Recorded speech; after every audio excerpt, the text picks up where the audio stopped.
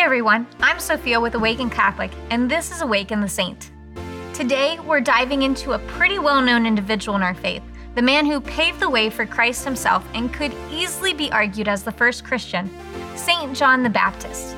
A man who definitely did not live for this world. He was known to live on nothing but locusts and wild honey, and he only wore a camel hair tunic. He dedicated his life to preaching the power of repentance and was even humbled to baptize Jesus in the Jordan River. St. John knew that his time on earth was coming to an end.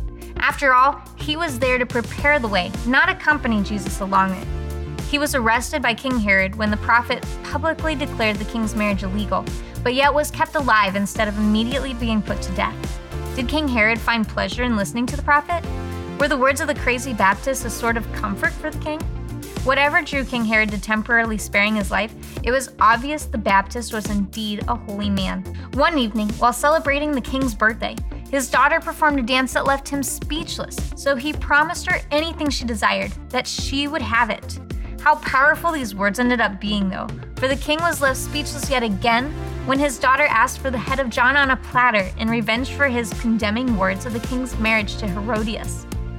On one hand, King Herod wanted to do nothing more than to free St. John, to send him away for this cruel fate placed in front of him. But the king could not back down on his word in front of all those gathered. It would bring shame to the crown. In the end, John was beheaded and presented on a platter to the daughter. It was said by St. Jerome that Herodias held on to the head for a while, stabbing the tongue in anger because of the words he had spoken against her in life. His words spoke truth, and she knew it. The good news is we don't have to wear camel skins or eat locusts to become the saints we were called to be. Although I'm not going to stop you from following your path to holiness and repentance if that's what it'll take.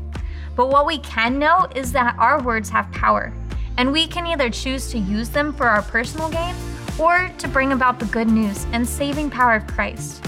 What would you say to that? St. John the Baptist, pray for us.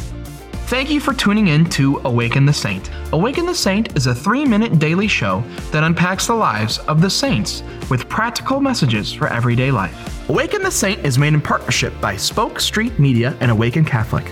Spoke Street Media's mission is to amplify the voice of the Creator by fostering content that invites. We are excited to be able to collaborate with many individuals and organizations that are creating great content that is welcoming to all.